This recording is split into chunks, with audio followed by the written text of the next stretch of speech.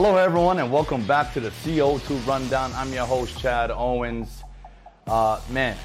Exciting stuff to talk about today, but nothing more exciting for me than the start of the CFL football season. That's the Canadian Football League. Season kicks off tomorrow, hence why I got this Diversity is Strength t-shirt. One of the last sort of league campaigns that I was a part of, and very inclusive. Our diversity of our league is the strength of our league. So just wanted to sort of shout them out. We're going to talk more about that in the show, hence why I got a little CFL bling on the hand. But anyway, look, hope you guys are having an amazing Hump Day Wednesday, like we always do. Let's dive on in to the CO2 Rundown.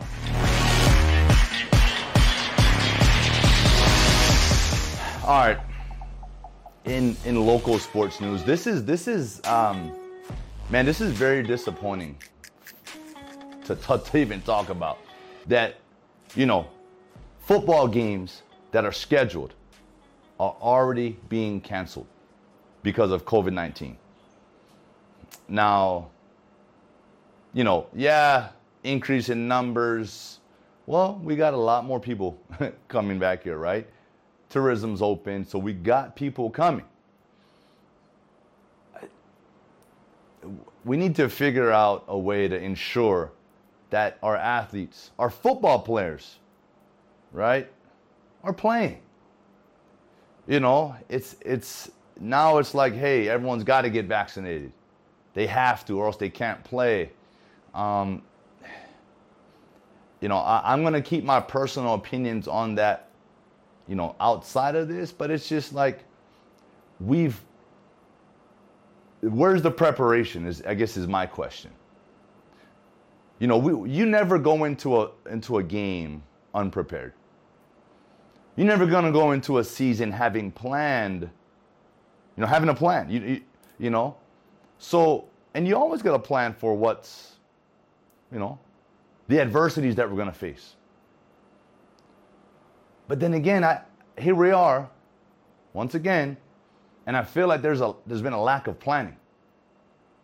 And again, our kids are going to be punished for it. Yeah, punished. And I'm taking this very personal because, my son was affected by this. Right now, we don't know what's going on with his situation for post-high school sports. We're scrambling right now, as is a lot of other families. We need to start catering, to our locals. We need to start catering to our athletes and ensuring that they got this opportunity. Football is one of the very few sports that we need high school to happen for us to showcase. There's some outside leagues, but it's not like a lot of these other sports. Baseball, basketball, soccer, volleyball, they all got club sports. I know there's been talks about some outside football leagues, but colleges go to high schools to recruit players. Let's just be honest. So, I just hope that there's an immediate resolve to this, and whatever needs to be done, I hope we can all work together to make sure that these kids don't get punished again. All right, on a national scale, the NBA, man, there's just a bunch of movement going on. Everyone's chasing a championship. Right? And at the end of the day, that's what it's about, right? Putting together the best possible team to win a championship. Guys that are free agents, they're looking for the best possible team to join to give themselves a chance to excel as a player, but, man, to win a championship. And I already talked about the Lakers, man, getting Russell Westbrook, and now, Carmelo Anthony. That's big. That's big for both sides. That's huge. That's huge for Carmelo Anthony, a guy who was once counted out. He was out of the NBA, sitting on the sideline watching games, supporting his friends that are still playing.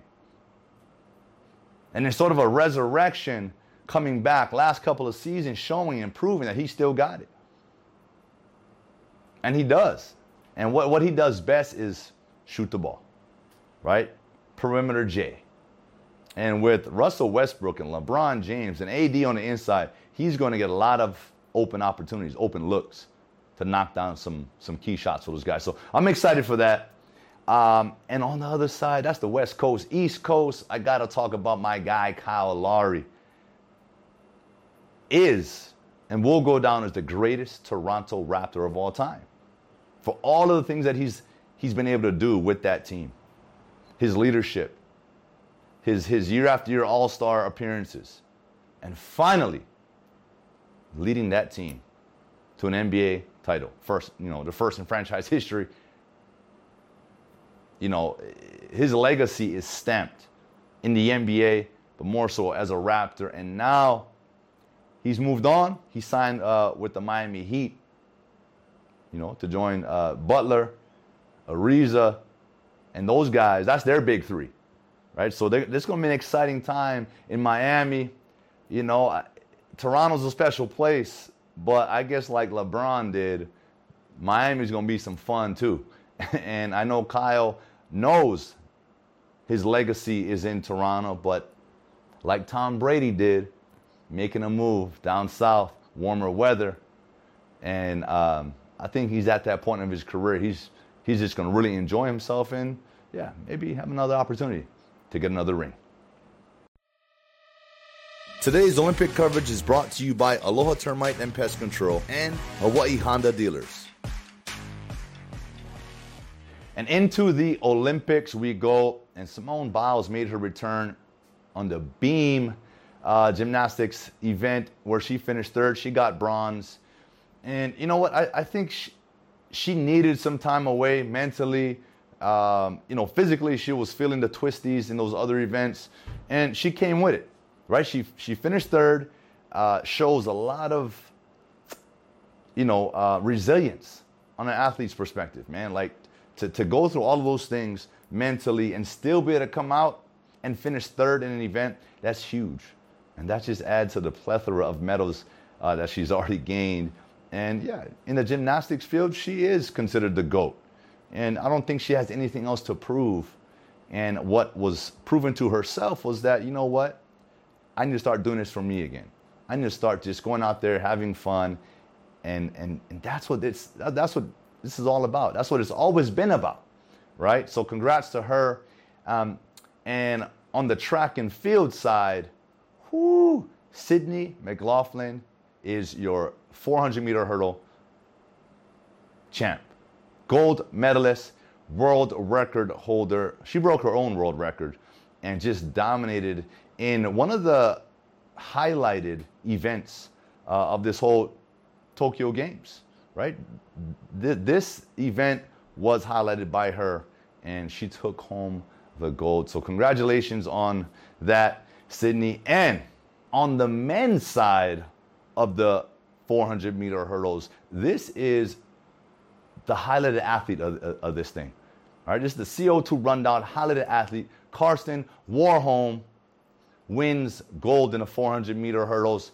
This guy's story is amazing. Very first track and field event as a youngster, shows up in a pair of jeans and a baggy t-shirt. Lines up and wins I believe it was the 200-meter run. Just lines up for fun and wins. And just kept on winning. Kept on showing up. Became a decathlete. That was his focus. Then his coach advised him, hey, you should maybe just focus on the 400-meter hurdles. And he just took off. Record after record, event after event. And now, he's the Olympic gold medalist, world record holder of the 400-meter men's hurdles. Man, check out his story for more details, man. This dude is amazing. Shout out to you, brother. And go enjoy that. Keep running. Today's Olympic coverage was brought to you by Aloha Termite and Pest Control and Hawaii Honda Dealers. All right, final story of the day before we were blessed with this interview. I'm going to talk about that here in a second. But the Canadian Football League kicks off tomorrow. Its season opener. The Hamilton Ticats are taking on the 2019 Grey Cup champions Winnipeg Blue Bombers. There was no season last year due to the pandemic.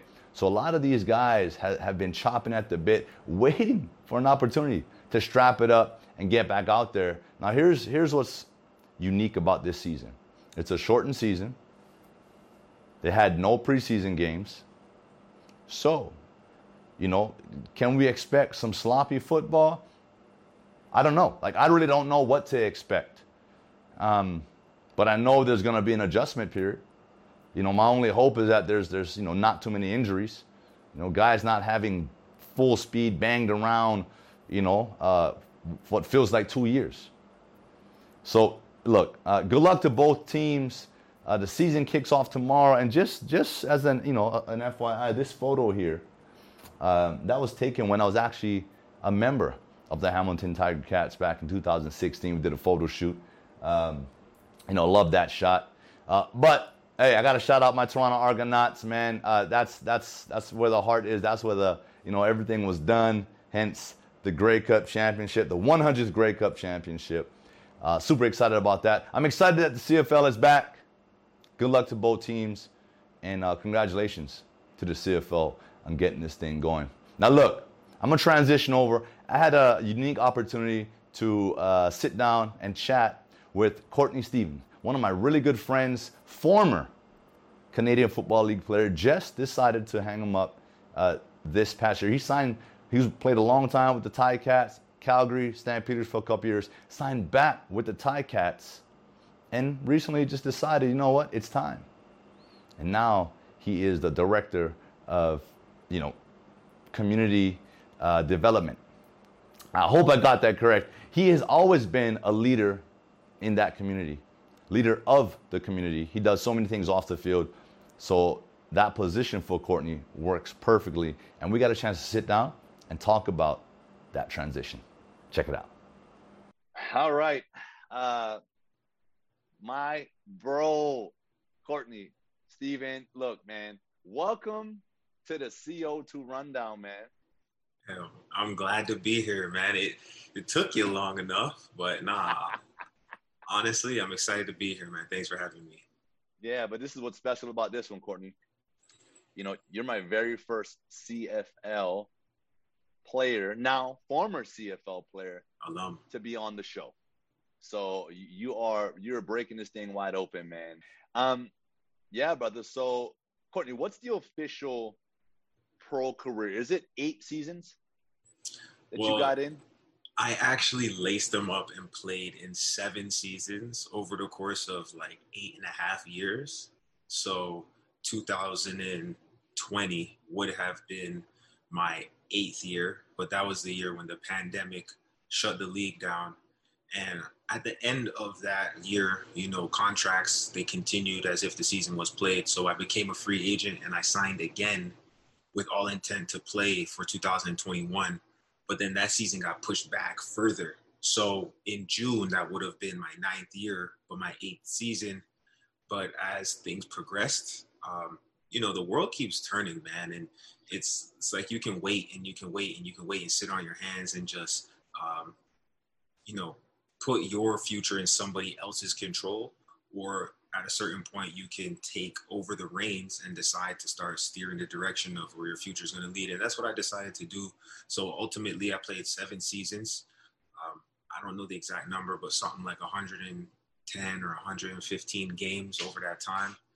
And yeah, man, it's crazy. Looking back, it went fast. And I'm just glad that how things worked out, I'm going to be able to stay around the game and still do a lot of the things that I love to do outside of actually playing, which was, being knee deep in the community, getting to meet people, shake hands, make a difference, and really pay it forward with all the experiences that I've had. Man, that's huge. And again, for those that are watching and listening, this is Courtney Stevens, recently transitioned from being a Canadian Football League player to player relations. Is that kind of, what's your official tag with the Hamilton Tiger Cats?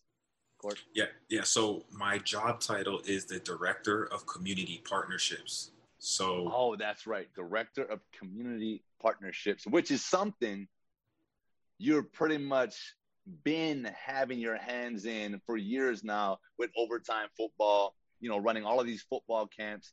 You were in the communities out there in Hamilton, Oakville, Mississauga, just, doing your thing in the off seasons. And so the community already loves you. You already have a connection with the community. So I think the fit is perfect. and to be honest, like, it couldn't have worked out any better. And to just tell a little story really about how well it actually is a fit is, for me personally, I have a unique story or a unique path of how I got to play pro ball. And I guess everybody's story is unique, right? I don't think there is one beaten path. And if there was, you could try and walk it if you want, but you're going to have to, veer off at some point or another. But, I played in Canadian University, and then I transferred and I went to the NCAA. I played for a D1 program in Northern Illinois.